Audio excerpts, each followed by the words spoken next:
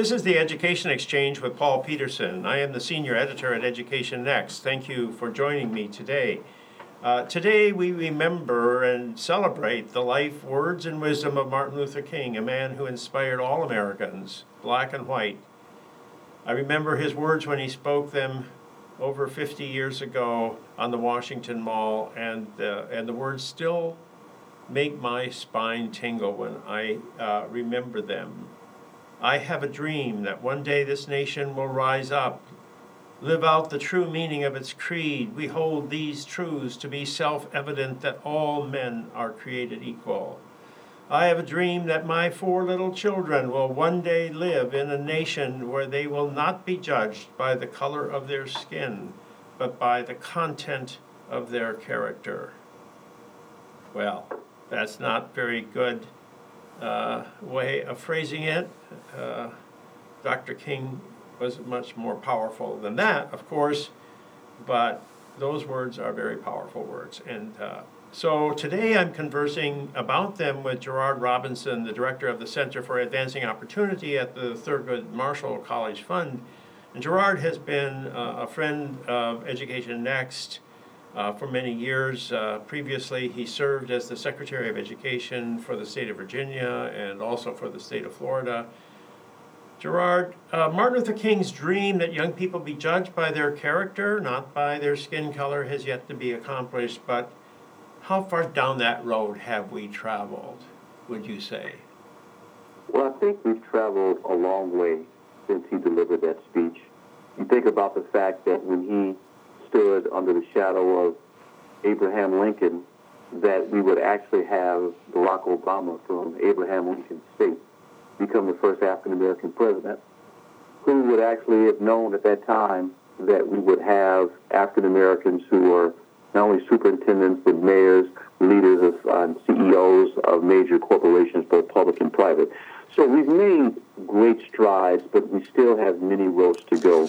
When you look at black achievements on the National Assessment for Educational Progress, not only from last year, but you look from 1970 forward, African-American students have not done exceptionally well in math or science or English.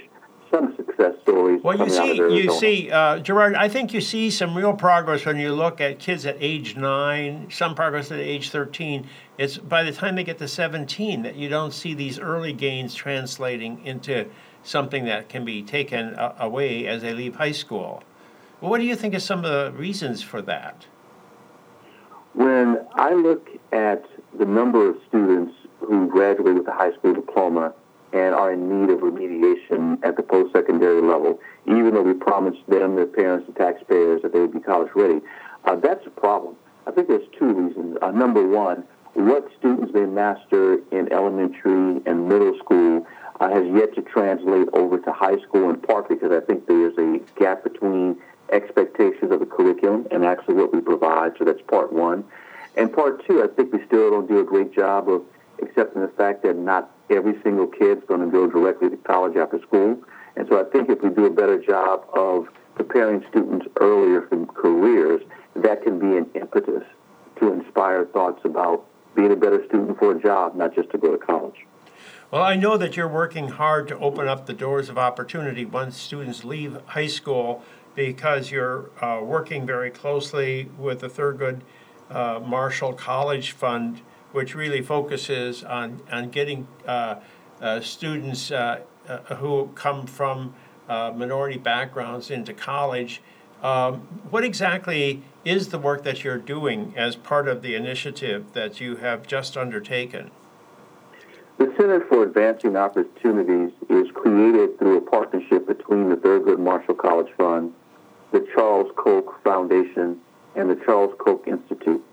And the goal is really to work with historical black colleges and others to create evidence-based research to inform how we actually think more smartly about education reform, criminal justice, and entrepreneurship.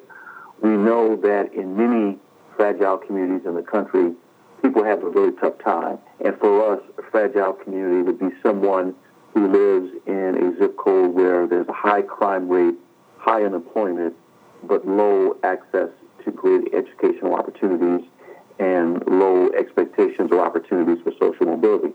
So what I'm doing, in fact, is working to support research, but also working with lawmakers and advocates, in fact, to help all people. And so the CIO's initiative isn't only for African Americans, it's for whites, Native Americans, Asians, and others, because the goal really is people in fragile communities, and fragility knows no color.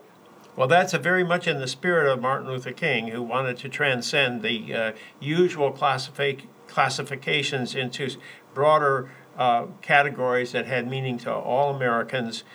So what are you doing on the ground to sort of move the needle on this? February 5th and 6th in Washington, D.C., we're going to host our first State of Opportunity in America Summit. It's an invitation-only summit for about 200 people. The vast majority will be scholars from HBCUs, non-HBCUs, but we also have advocates, think tank personnel, and others who are going to come and have an opportunity to look at data that's going to come from Gallup. So one of the great things that comes from the partnership we have with the Marshall College Fund is a relationship with Gallup. And Gallup was able to identify, actually gain information from 6,200 people in 49 states and the District of Columbia.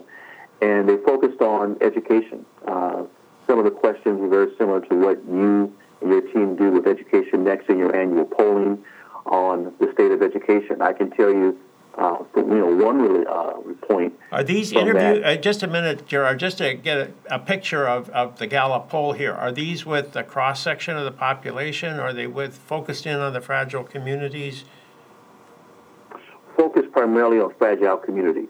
And again, people in zip codes where there's low income, high crime, low access to schools, and low access to social mobility.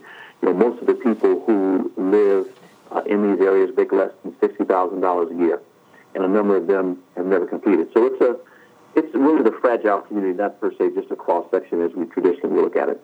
Well, that's a very interesting, innovative poll. So what are some, can you tell us give us some hints as to some of the things you seem to be coming up with? Well, one, people in fragile communities really believe education is the pathway to middle-class status. And it's very similar to polling from EdNext. Many poor people, independent of color, say they simply do not live in a zip code with a great public school, and they want access to something better. So that confirms, some of your research. What I found interesting is the racial gap between who believes college matters and who does not. African Americans and Hispanics at a higher level believe it matters a great deal for their success. It does for whites, but less so. We've seen data support that as well, but some of the nuances of that are interesting. When we talk about criminal justice reform... So what's really important is to graduate from high school, get into college. If you're going to get into the middle class, that's absolutely critical for Hispanic Americans and African Americans. And they see it as a pathway. And they said in more than 60% in both groups said so. And, if we're talking about Martin Luther King, he had, the advantage of going to Morehouse College as a young man.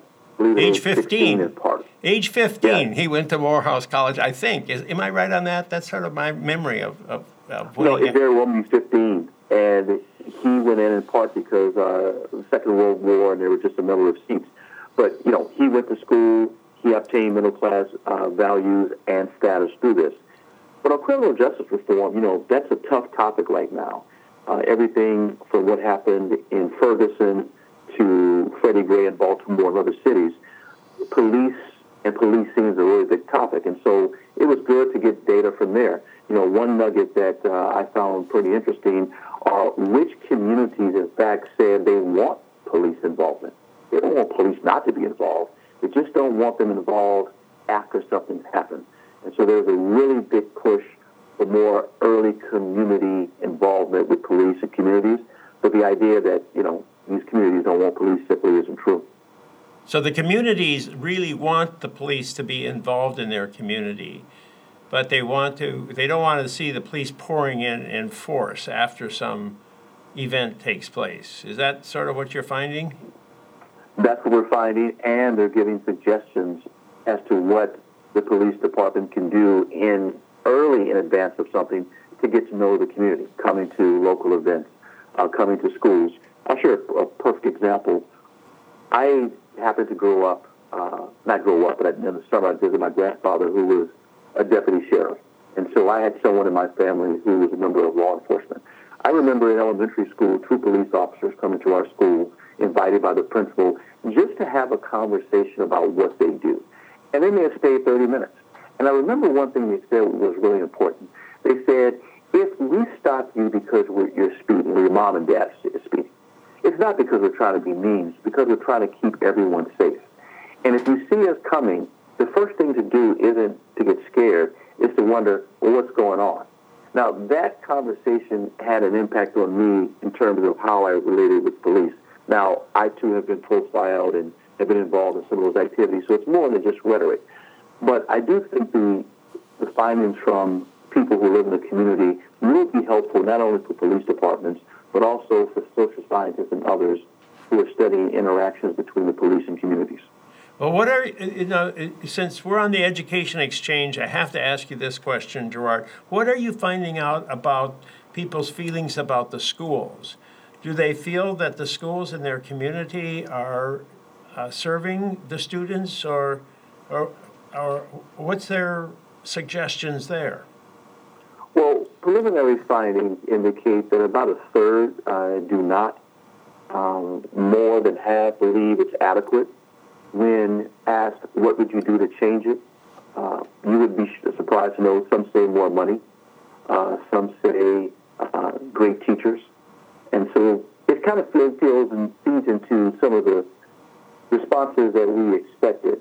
We didn't do a deep dive on private school choice as you would do with Education Next. There was information there about charter, but even that was nuanced because, as you well know, you earned your PhD at the University of Chicago. When you think about Chicago today and its public school system, they've had challenges for decades. Had some success here and there, but they have challenges. Even in a city like Chicago, with successful charter schools who are actually allowing particularly young black boys to go to places like Morehouse College or to the University of Chicago, that even in Chicago, when you say charter school, some people still consider them private schools, or they consider them part of a privatization movement to take money away from public education. And so that's still something that's alive and well in the conversation. Now, I want to ask you a question about the Thurgood Marshall College Fund that you're working closely with. How are they viewing the historically black college that's finding it a challenge in this day when other colleges and universities are doing a better job of opening their doors to the minority community? Are they? How do they grapple with the challenges facing the historic black college? We have a new president, Dr. Harry Williams. He just joined 2 weeks ago. He arrives to us from Delaware State, where he was president. He is really aware of the challenges facing HBCUs. Thurgood Marshall College Fund represents 47 public HBCUs, so those are the ones we're talking about. Morehouse College, Dr. King's alma mater, is part of United Negro College Fund. So he's continuing some of the work that HBCU leaders have had to do for over 20 years. One is to target students where they are. We often educate more first-generation college students than many institutions, not all, but many. But we still, even with the challenges that we still have a pretty good rate of producing, like North Carolina A&T, one of the largest producers of black engineers in the country. You have schools in Louisiana, largest producers of students in STEM education. But let's face it, we also have some schools that have a pretty low 6-year graduation rate. And so Dr. Williams and others will work together to figure out how to have more students graduate and quicker, faster time than they have. But it's a challenge, and I believe he's one of the leaders up to take it to the right level. Well, finally, I'm going to ask you a really tough question because Thurgood Marshall has come up in the conversation here, and he did a tremendous amount to increase equality of opportunity at a time when most people weren't paying any attention to the topic. He fights it through the courts and finally gets the Supreme Court of the United States to hand down Brown v. Board of Education. He's the attorney who brings that case. He's appointed Justice of the Supreme Court by Lyndon Johnson in recognition of the historic accomplishment. Now, who is the greatest of all civil rights leaders, Gerard? Is it Martin Luther King or is it Thurgood Marshall? Well, in putting me on the spot, I would have to say Dr. Martin Luther King. And both of them have equally changed not only civil rights, but human rights. And I'd say Dr. King for three reasons. Number one, he was able to accomplish outside of the legal and political methods something that very few human beings can do, and that's to change how we think about character and culture. You mentioned in your opening a segment from his I Have a Dream speech where he talked about character. And I always read every Martin Luther King birthday a letter that he wrote in 1947, I believe 18 or 19 at the time. It's called The Purpose of Education.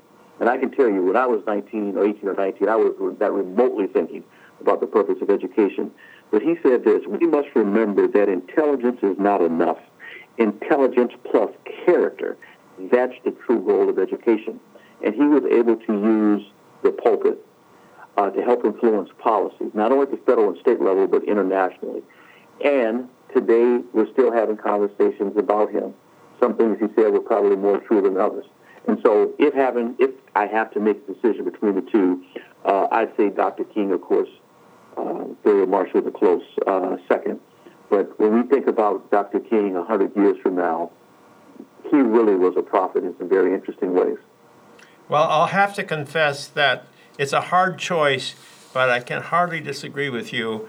And I thank you very much, Gerard, for joining me on Martin Luther King's birthday, or at least the day we celebrate that birthday here in 2018.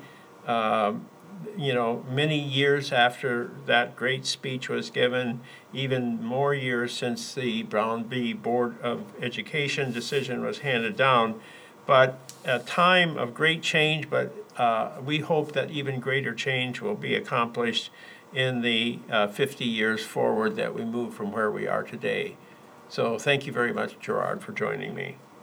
And let me thank you for the 30-plus years of dedication you've given to higher education, and particularly the scholars that you've produced who are now in positions of power both inside and outside of the academy, who are in fact using scholarship to open up the doors of opportunity to more students.